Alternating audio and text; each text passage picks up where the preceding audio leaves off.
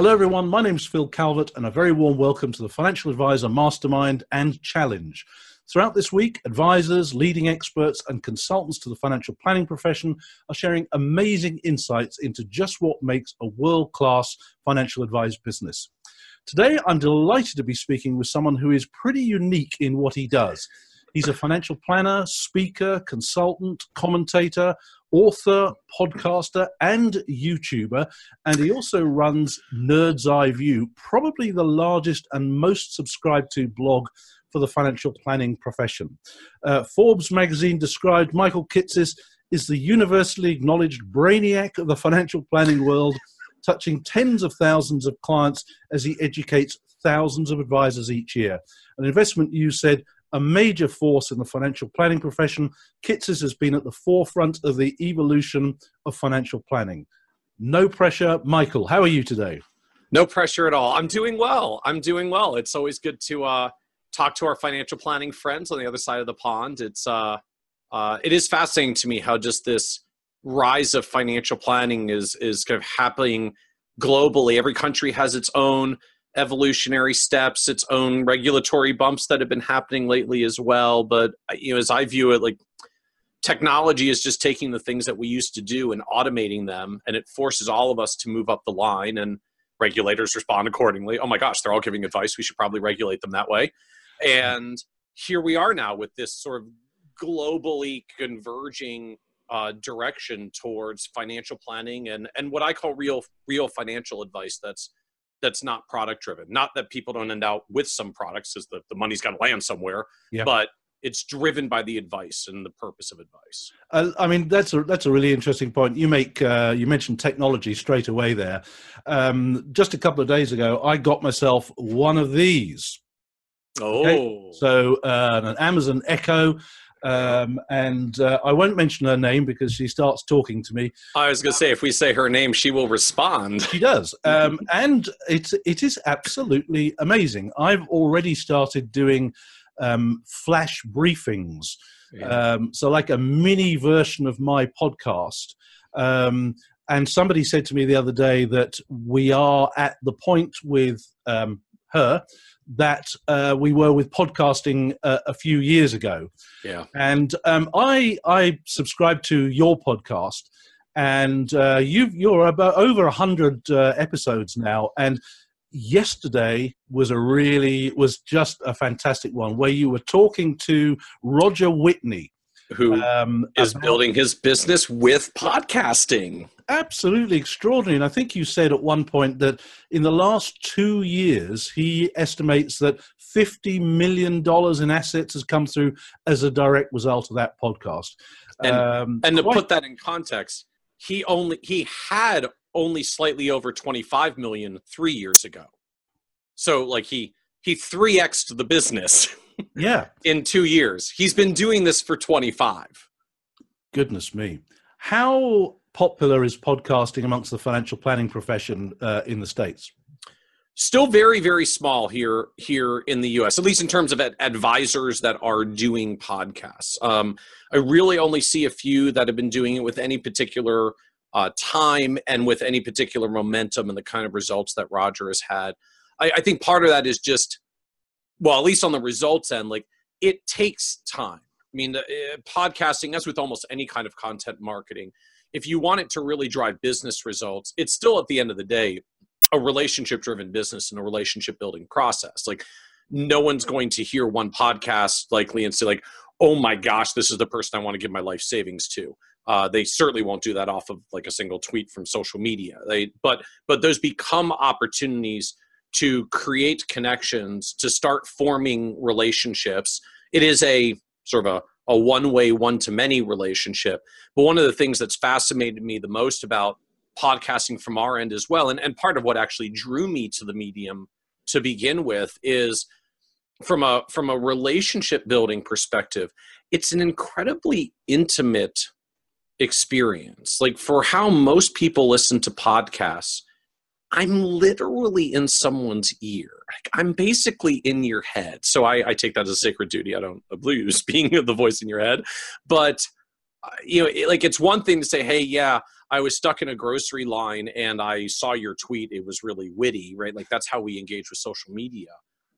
Podcasting just functions at a different level of intimacy because of how it's delivered. And I think it's something that's very underappreciated. And I mean, I say that as someone like, I've done social media marketing for years. I've done digital marketing for years. I've run a blog for nearly 10 years. Like I've lived all of these different mediums in different ways. And there really is something special and unique about podcasting because of that kind of communication, intimacy, connection that gets created, even though it's one way. It's not like I'm having a two-way conversation with the listeners. Like I might be having a conversation with a guest. They just listen in. But they still engage in a whole other way that we have not seen with any of the other digital mediums. Yeah, we have, there must be, I think, about 5 only financial planners in the UK who are really taking podcasting seriously. But one of them is getting a guy called Pete Matthew. He's down in the extreme southwest of the UK, and he's getting thousands and thousands and thousands of downloads.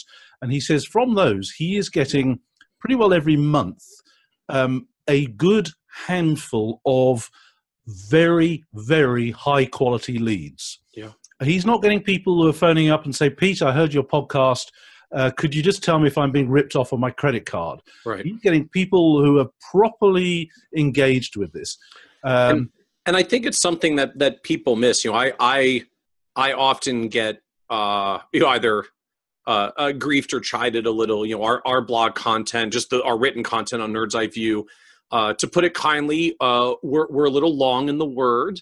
Our articles are typically 3,000 to 5,000 words, which is, many pages, and will take most people at least 15 or 20 minutes to read, sometimes longer. And so, in this age of like, oh, that's silly, like people don't have the attention span to last for more than 30 seconds. Like, how can you write articles that take 30 minutes to read every single day and expect to get any traction? And, the truth is, you're right. Like most people, particularly most consumers, will not read giant, long-form, nerdy articles like mine unless you're very affluent. There's a lot of money at stake. You're really smart and you're trying to figure something out for yourself. And then you read it. And so it's like, 99% of people won't read our content, but the 1% who do are smart, motivated, and affluent. I call those really good prospects. When you make content that's relevant to the people you want to serve, it's kind of a funny thing. Like that's who shows up. As I think Pete is finding as well. It is amazing. My brother is in radio. He has his own production company. He's also a voiceover. And he says one of the things about radio and audio is it's something called cut through. When you're in your shower or in your car or you're having breakfast, whoever you happen to be listening to on your morning radio station, they may be broadcasting to millions of people, but it's to you. It cuts through. And audio has this amazing quality as well. When apparently, when you listen to commercial radio, when the adverts come on, 75% of us do not change channels. Whereas when we're watching TV, apparently 75% of us do change channels or we fast forward. And maybe it's something to do with the brain. The brain likes to fill in the bits that we can't see. Yeah, it's, to me, part of what works around podcasting in particular is kind of that habit dynamic and just the way it gets consumed. We've experimented with written, with social media, with video, with podcasting. As you said, I mean, we've got a pretty active YouTube presence as well. And notwithstanding all the hubbub that seems to be out there these days about like video is next, video is the future, we found it pretty empirically as we look at our stuff. Video just doesn't produce results because most people really don't want to sit around very long, right? Because if it's going to be video, you have to actually sit in front of your computer. And if I lock you down in front of your computer, I have to be amazingly interesting and entertaining in like a continuous fashion, or I can't hold your attention and I'm not that interesting and entertaining. So that's not going to work. Podcasting is different because it it doesn't require the same stakes, right? Like I'm not telling you have to sit in front of a computer, do nothing else but focus on me and then not get bored, right? I can be in your ear while you're driving, while you're exercising, walking the dog, mowing the lawn is a popular one here where we get a lot of listeners that listen to us while they're doing yard work. And so they stick with us much longer because we don't ask them to give us our full undivided attention perpetually. We just kind of chatter in their ear as they're going with some stuff that's hopefully helpful. And then every now and then the brain perks up like, oh, wait, that he just said something that's really interesting. Like, let me pull my, pause on the workout for a second. Like, okay, let me hit the back button. I need to listen to that piece again. Like there was something there that really impacted me. Yeah. I want to go back and listen to that again. And so that's why like our engagement is higher with 2-hour podcasts than it is with 20-minute videos. Wow. And that's literally what we do. We do 2-hour podcasts, hour and 45 to 2 hours. And we have phenomenal follow through to the end, much more so than what we get for 20-minute videos for people going to the end. That's really interesting. In your interview with Roger Whitney, he said something, I almost missed it, but it was a value bomb like no other when it comes to this. He was saying he has the podcast, he does the podcast, and then it leads to a webinar. Yes. And I think it said something about then it leads to a community that you could join around things. Now, that I think is very clever indeed, because you get to a point where most of the listeners won't actually be clients. No. But they are getting great value and they become advocates for your expertise. And so they still refer you. Yep. The gap that I find for most advisors, like because almost all of us have grown our businesses in all, I'll call it the analog world of, one-to-one, human-to-human, right? I mean, that was how I started as well. Networking meetings and get referrals from centers of influence and get your clients to refer and all of that. Like they're very one-to-one mediums. And so we tend to think in very one-to-one fashion, like, okay, I've got to get a prospect and I got to sit in front of them and I got to make a compelling pitch and offer of my services. And then hopefully some reasonable percentage of them will come along. And, at least in the industry here, the famous saying was 10-3-1, 10 leads for 3 qualified prospects for 1 client. And it's a numbers game, wash, rinse, repeat. Yeah. The interesting phenomenon that comes from the digital marketing realm. So it takes me the same amount of time to write a blog post, whether 100 people, 1,000 people, or 10,000 people read it. It takes me the same amount of time to do a podcast, whether it gets listened to by 100 or 1,000 or 10,000. And so there's a different kind of scalability effect that happens where if I'm going to reach 10,000 people with an article or a video or a podcast, like, my God, I don't want to meet with all of them. I wouldn't have the time. Most of them aren't actually going to be qualified anyways, and I will blow up my business trying to meet with the huge volume of prospects that don't qualify. If I'm going to start with this idea that I might reach thousands, the first thing I then have to think about is, how am I going to winnow the thousands of listeners to the few I actually really want to do business with? And so the whole nature of how you develop business then starts to change. When we're doing it in the one-to-one realm, it's a lot of like, okay, I'm trying to find one more prospect to get in front of, one more prospect to get in front of, one more prospect to get in front of.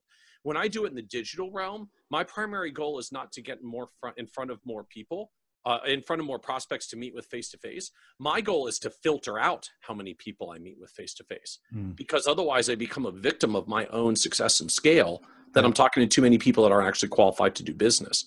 And so we actually spend a lot of time trying to, in some of our funnels as well, like, how do we screen people out? How do we put more information in front of them to say, here's why you probably won't want to work with us? Because if you pass the whole gauntlet of all the different roadblocks that we put up and you still want to work with us, you're probably going to follow through. And in fact, we find our close rates in the digital context, a lot of our warmest leads come from the digital realm. They are enamored with us and we've never met them because I've been in their ear on a podcast for dozens of hours and they feel like they have a personal relationship to me. And now I just have to get up to speed and reciprocate. Yeah. How cool is that? It's very clever. What I love also about listening to your interview with Roger was there was a real sense of him having a value ladder. as part of his proposition, yeah? Something high quality for free, which then takes him to something else that's perhaps another level of quality, which takes him to something else which is even high value.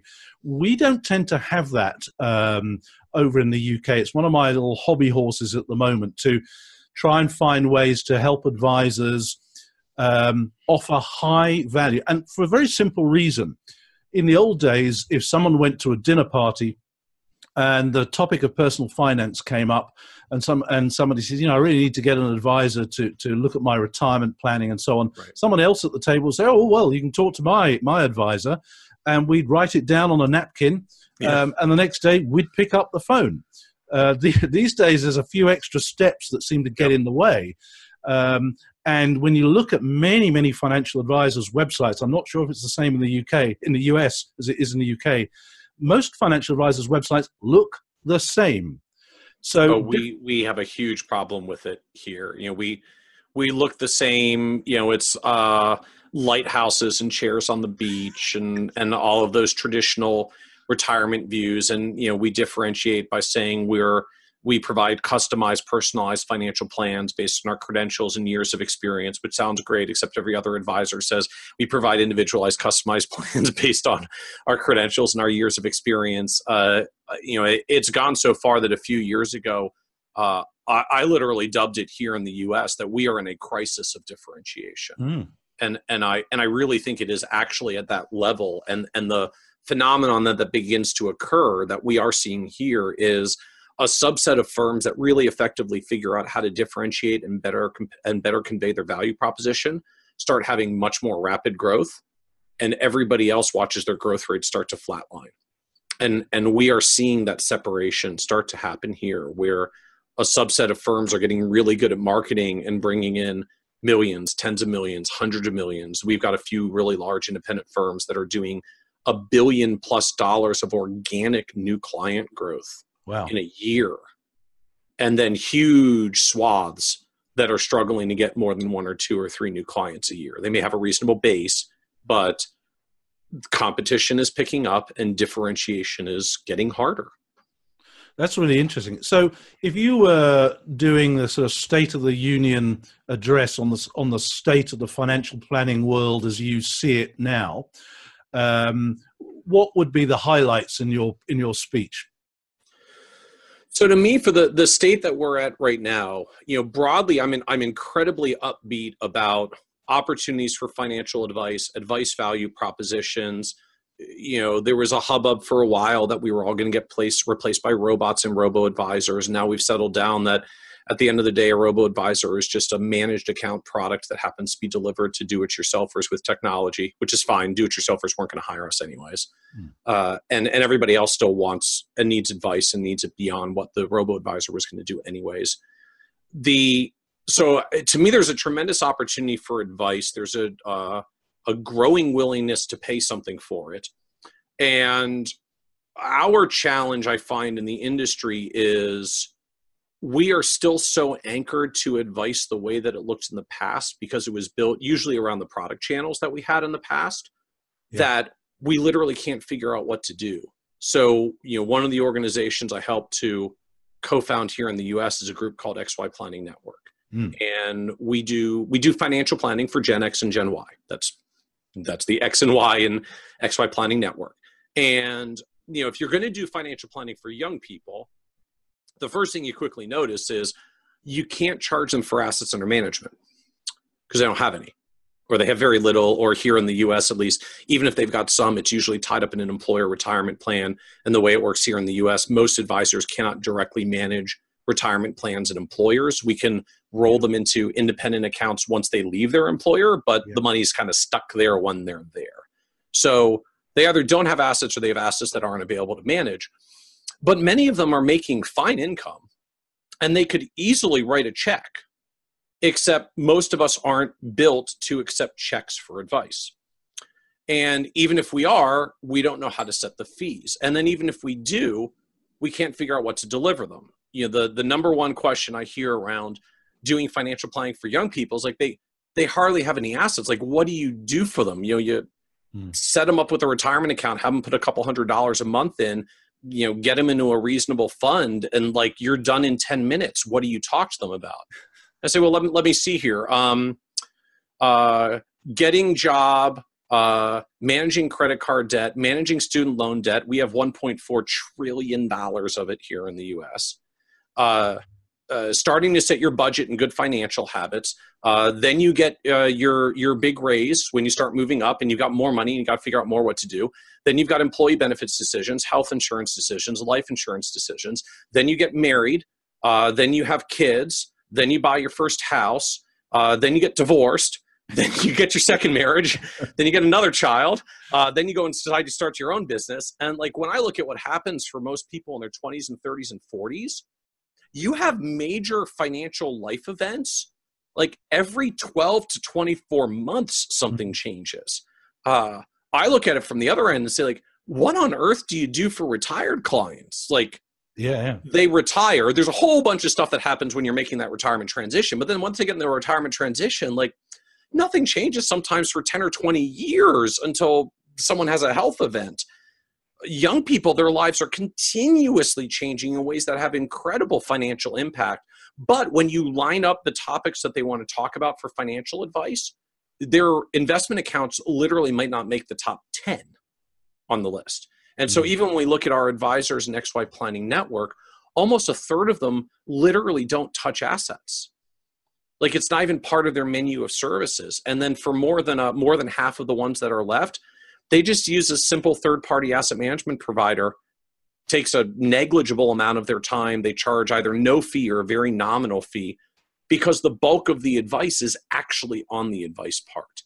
And I find out for a lot of us, we unwittingly became so rooted in the products that we did in the past that it's hard to look at financial planning through new lenses. And you have to start with, what do clients actually want to talk about in the stage of life that they're in? If you just say, what keeps you up at night about your money?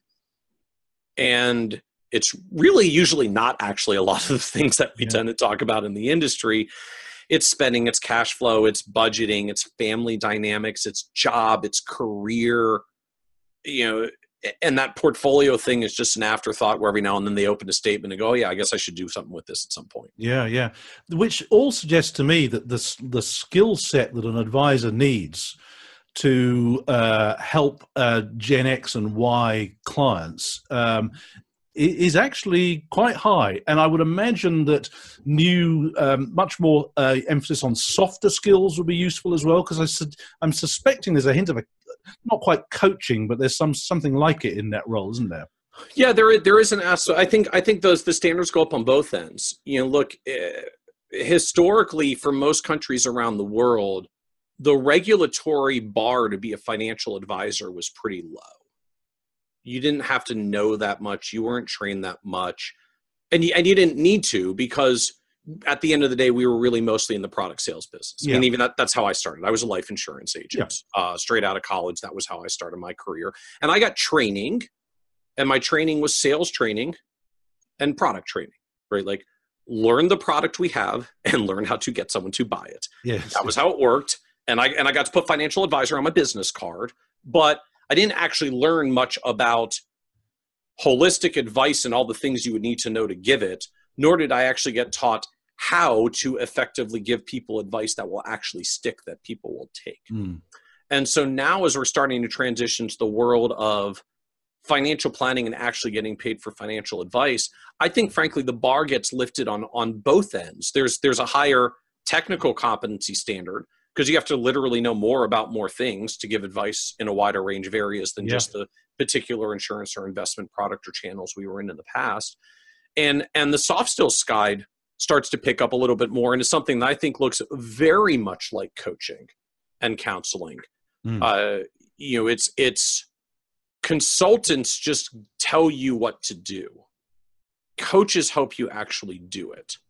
And from a practical perspective, if you want to be successful as a financial advisor with clients who pay you on an ongoing basis, they need to have some accomplishments and successes, which means you have to move past the consulting phase and into the coaching phase, if only because, particularly in the world of finance, there is so much information out there for free online that trying to take a pure consulting role where like you're the gatekeeper of information, come to me, give me some dollars, I'll lay my expert knowledge on you.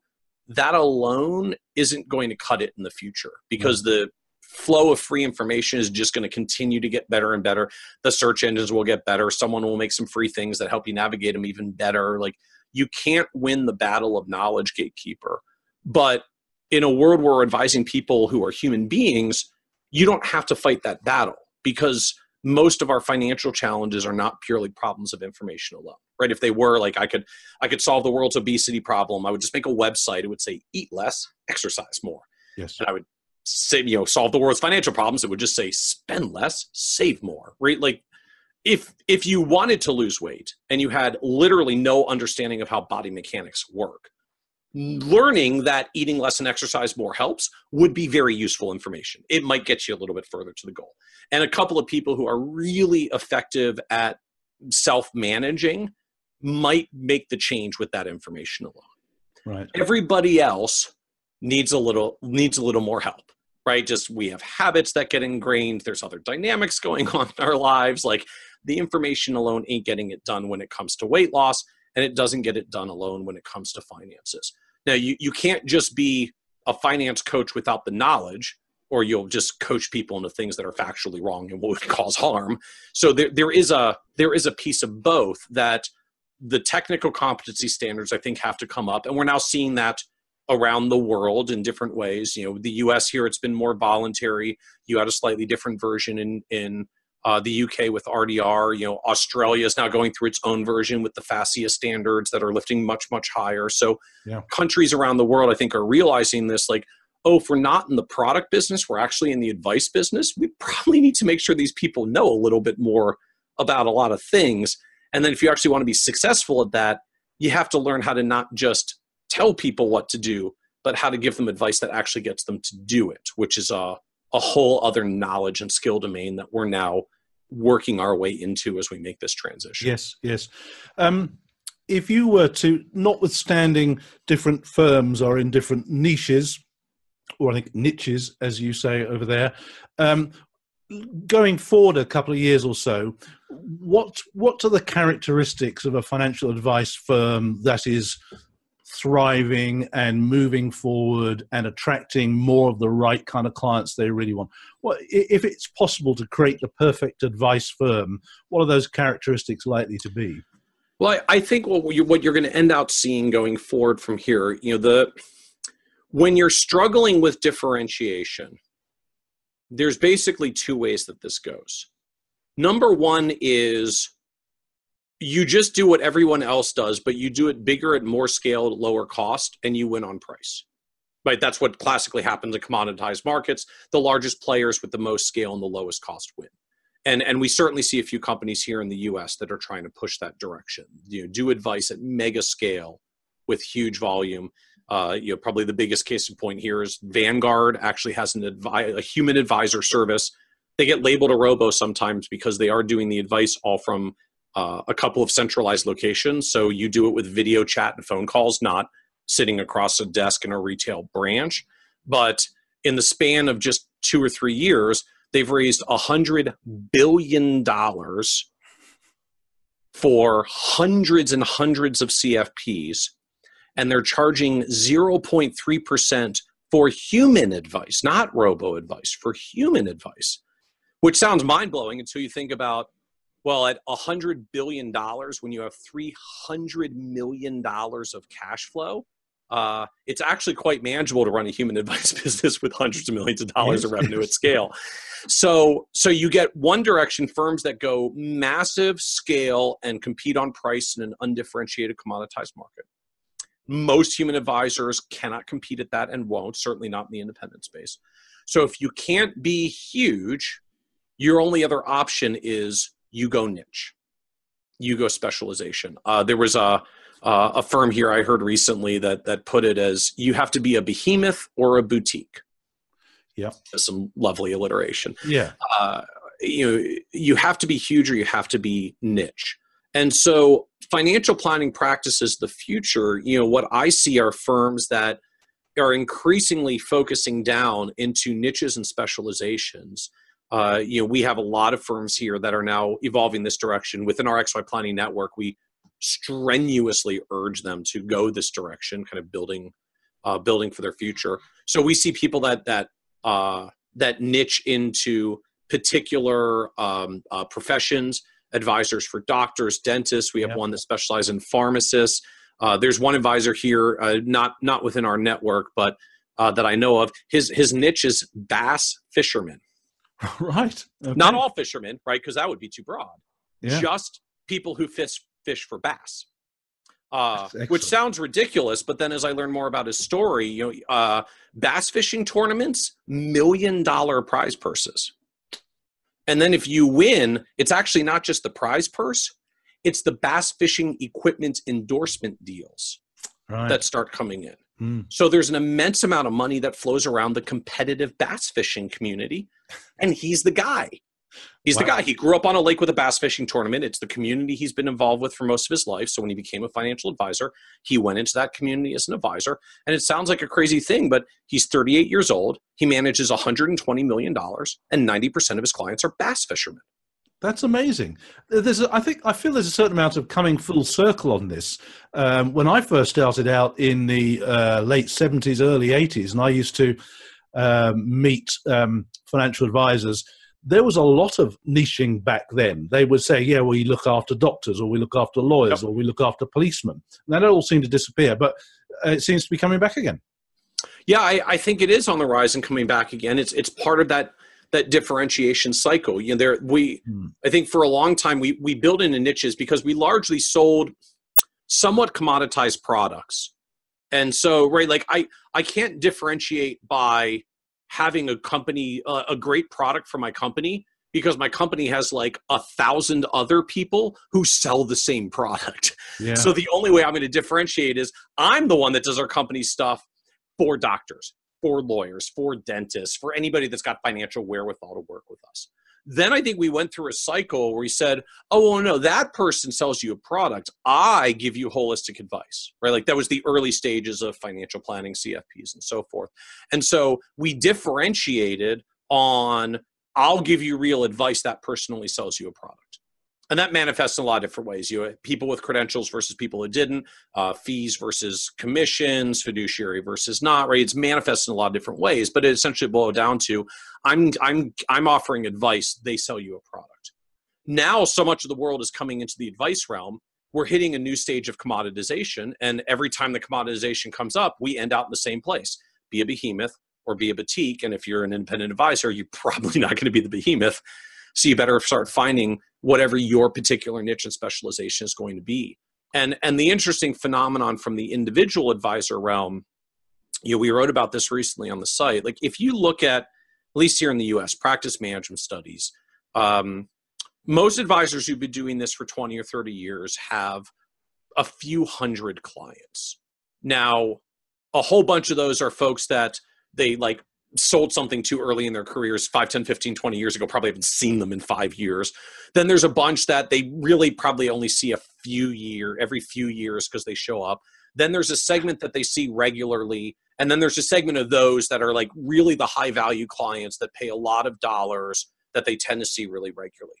And when you segment that book, you find a version of the old infamous 80-20 rule that about 80% of the profits really only comes from about 20% of the clients. Which means when you really drill down to it, most advisors can have wildly successful practices with about 50 great clients. That's really all it takes. Like 50 of your A-level clients. Yeah, and in truth, a lot of advisors can be wildly successful with like 20 or 30 of their A clients, but you probably have capacity to get to 40 or 50 before you start running out of time.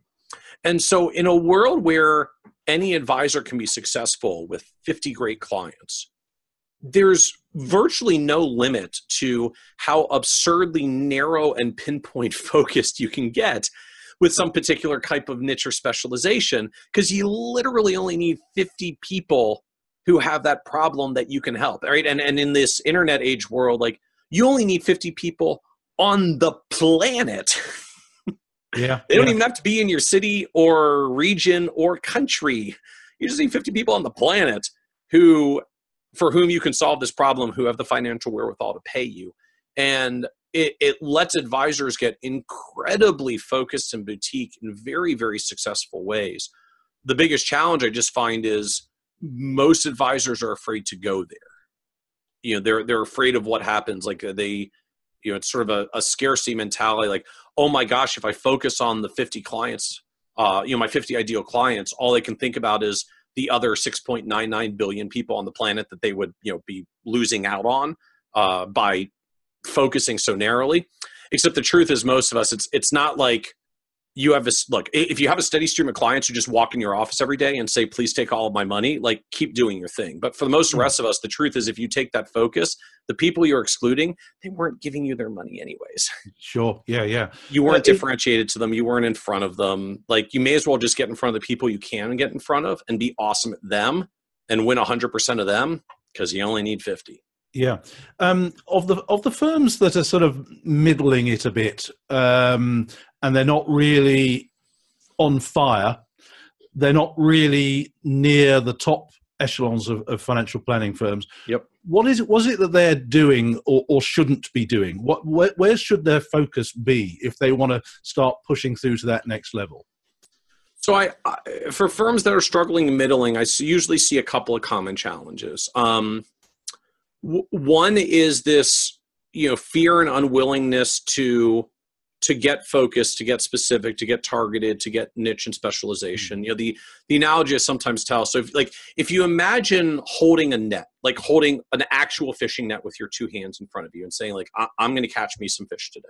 Yeah. But I'm not catching as many fish as I want. So you say, I got a great idea. I'm going to grab the net and I'm just going to pull it and stretch it wider so it covers twice as much area. And now twice as many fish will hit my net. The problem, though, if you envision an actual net, like if you take a net and stretch it out to twice the size, the holes in the net get twice as big, which means double the fish hit your net and 100% of them swim through because you made the holes enormous.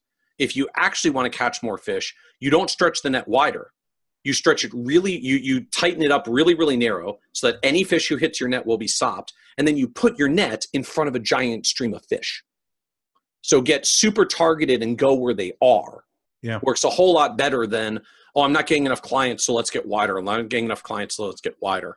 And again, we do this in sort of subtle, unwitting ways. The one that I see most commonly here is things like, oh, well, I heard that I have to get more specific about what clients I serve. So my website says I do financial planning for individuals, couples, families, small business owners, institutions, and women.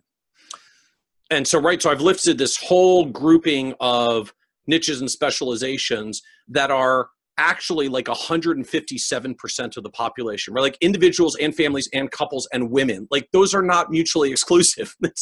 They're all redundant and overlapping, and the business owners. Oh, and in case you're not a human being, we'll work with any institution as well. Like they get specific, but it's not actually targeted in any way. They just took the net and made it super wide. So what happens?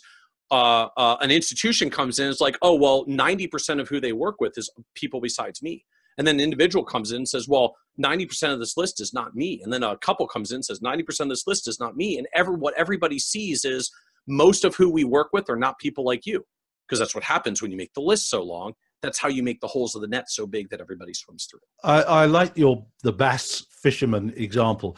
Some financial advisors, if we press them and say, do you operate in a niche? Some might say, well, yes, we do. We focus on senior executives who are nearing retirement, which I guess is a little bit more focused, but I'm suspecting you're thinking, well, maybe that's still not quite focused enough. Yeah, I mean, that gets a little bit closer, but, a senior executive at a family-owned company has completely different issues than a senior executive at a multinational corporation. So you can be great at one and literally not know anything more about the other than any other, random advisor off the street.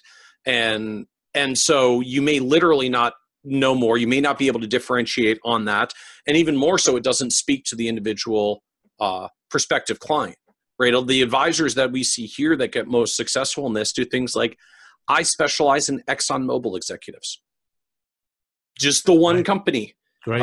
There's an advisory firm here in our area that specializes in ExxonMobil executives. That's all they work with. They have over $1 billion under management, one firm's senior executive clientele, because they're the go-to for that firm. Like if you're an ExxonMobil executive, choice number one, go to an advisor you met and explain to them how all of your stuff works. Choice two, go to her. She already knows how all of it works and has already done this for everybody else in the firm and probably knows things that you were never going to figure out anyways, because she's got years of experience working with your company's benefits and all the loopholes and things. And the other advisor is going to be reading your documents and trying to figure it out, which means she is both better and will do it in a fraction of the time because she doesn't have to read all of your special corporate executive compensation documents because she knows how they work because she's read every single other executives already. Yeah. So that kind of specialization, like the deeper you go, the more effective it works, if only because at some point when you say, well, I do, I have a niche for senior executives. Great. So when you get invited to do a speech for ExxonMobil about their plans, and then shortly thereafter, someone from another firm contacts you and asks you to do a speech for their executives, and you have to pick one because they're at the same time, you have just picked one of your niches that's going to do better than the other. Yeah. Like you can't nurture them both. They're going to conflict at some point. So, you can go halfway on multiple, or you can get really good at one. Yeah. And, I find as advisors, we've had this tendency of like, I feel like I have to diversify. So I want to have a whole bunch of different ones at once. But the problem is that diversification only carries you so far. Like if you look at the people who have the greatest wealth, they didn't diversify. They focused on something and they were awesome at it. Yes. Yeah. That's fascinating. I'm conscious of your time. I just want to ask you one final area. Sure. You've described yourself as being on a journey of continuous education for yourself rather than educating outwards, which is a little bit of each. I learn it and share it. Yeah. If we look forward to the future, and the future these days can be like next week. Yeah. The days when we used to do like a 10-year plan seem to be long behind us now. Yeah, I don't do anything beyond 3 years, and even those are fuzzy. Yeah. If for financial advisors who are really taking more and more responsibility for their personal growth, their personal development, what areas of continuing education do you think they should be focusing on, given the profession that they're in? So I look at it in a couple of different ways. One is, if you don't have some level of professional designations and degrees, I would start there. Up your game on the knowledge and competency end. Because what happens is when we're really in the business of selling advice and not products, you're in the business of selling yourself. And so if you're going to sell yourself as an asset, it's not a bad idea to invest in yourself and make your asset more valuable. Yeah. And so if you don't have some level of degrees and designations, I would start there. It's kind of up the competency bar. And you walk the talk on that one. You're CFP, CLU, and a whole bunch of other. Yeah, 2 master's degrees and a whole bunch of our industry's leading designations. Once you've done that, I think the next step is starting to get out and go to conferences. It's really hard to open your mind and think differently when you spend all of your time within the 4 walls of your office. You tend to fall into the same old habits and doing the same old routine. When you go to a conference, part of it is just literally the content and the people you meet. And part of it is just what happens to your brain when you get out of the 4 walls of your office and home. It literally breaks your normal routines and habits. And it forces your brain to be more open to think about things differently because you're not in your normal routines and habits. So going to at least one conference a year just to get out of your office so that you have time and space to think differently is really powerful. From there, then I think we start getting into our own journeys of what's most meaningful for you. For most advisors, I find that once they get to that level of their career and professional status, they tend to go one of 2 directions. Either they say, okay, I've got my baseline of competency and knowledge. I've got my skill set. I know who I'm working with and who I'm going after. I'm going super deep on this particular niche or clientele or specialization or whatever it is. So like You want to get really, really good at helping independent doctors managing their own medical practices. Like, stop going to financial planning conferences and start going to doctor practice management conferences. I don't know where they are, but I'm sure they have some. So like, start going to really learn about the people that you're trying to serve. And the good news, you'll probably notice you're like the only financial advisor there, because that's the point of what happens when you're in a niche. There's no competition. You just get to go deeper in it. So either go deep and start barreling down your particular niche or specialization and start building out that differentiated knowledge and skill set. Or I think I see a lot of advisors that take the approach of, I'm just going to go and get some targeted knowledge to shore up where I'm weak. Maybe my clients are asking me a whole lot of tax questions and I just don't feel like I'm as good as on taxes I need to. So I'm going to go find a tax designation. Or, I think my knowledge is pretty good, but I know at the end of the day, like, I give my clients a lot of advice. They don't necessarily take it.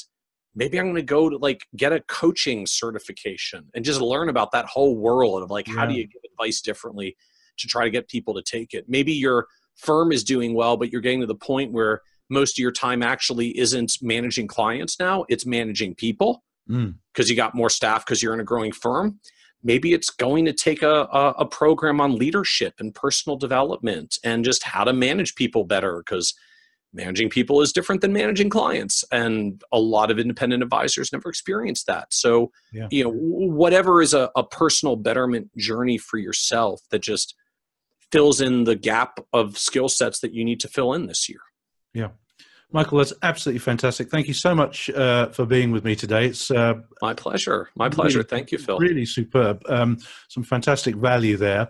So we're asking each of our interviewees if they can set a little challenge. It could be a big challenge, actually, for that matter, for our viewers. And it's something that they could do over a week, a month, a year, or indeed at any time. And I'd be really interested to hear what sort of challenge you might set for our viewers. So I'll split the difference. I'm gonna give a little challenge that makes a big difference. Find something every week this year that can save you 1% of your time. Now, 1% of your time is pretty darn minuscule, right? I mean, most of us are working, call it 40 odd hours a week. So saving 1% of your time is like literally 5 minutes a day. So what can you do that saves you a couple of minutes every day? A lot of this is things like lots of technology tools that are out there, a meeting schedule, a social media sharing button, something that makes your employee reviews a little faster, whatever it is. I love a tool called Phrase Express. It lets me type short phrases and they expand into full phrases so that I can type my emails faster, because certain things are templated. I just have to write that message over and over again. So I made a little template. I just type the first couple letters and the thing appears. And, most of us don't think about what happens if you just start saving a couple of minutes a day. Try to save like 1% of my time here and 1% of my time there. But it's just ludicrous how much it adds up over the span of a year. Even if you're just saving a minute or two a day, like there's roughly 250 working days in the year. So you start saving 250 minutes a year on that. You're saving about 4 hours. You're saving half a day. 2 minutes a day saves you a day of your working life. Saving 10 minutes a day is a 1 week vacation. So, we tend to try to figure out like, how do we make big changes that improve our lives?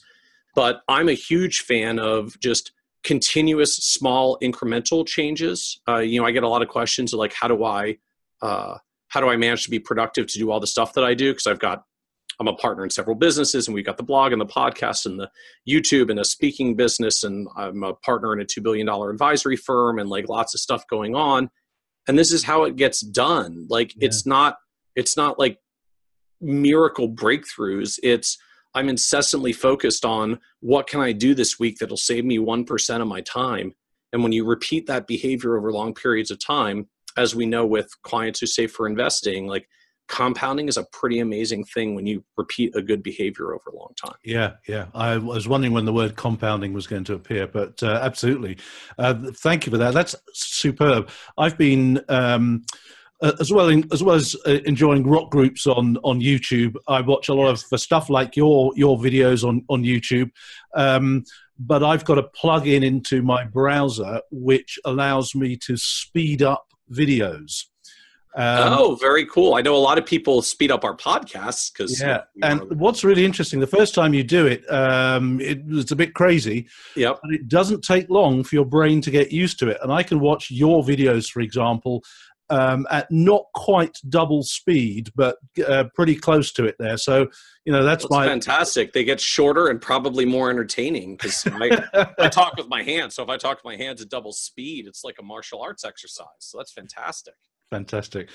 Michael, thank you so much for being with us today. I really appreciate it. You've been absolutely fantastic. For our viewers and our listeners, we are setting up an online forum where there'll be an opportunity for you to join that forum where you can go through all the challenges that our guests have put up. And you can pick and choose the ones you want to go to. But the great thing about it is you can ask questions, you can tell other people, your peers, how you're getting on, and you can even get accountability partners in there as well. So look out for the links to that. In the meantime, once again, thank you so much to Michael Kitces for your fantastic contribution today.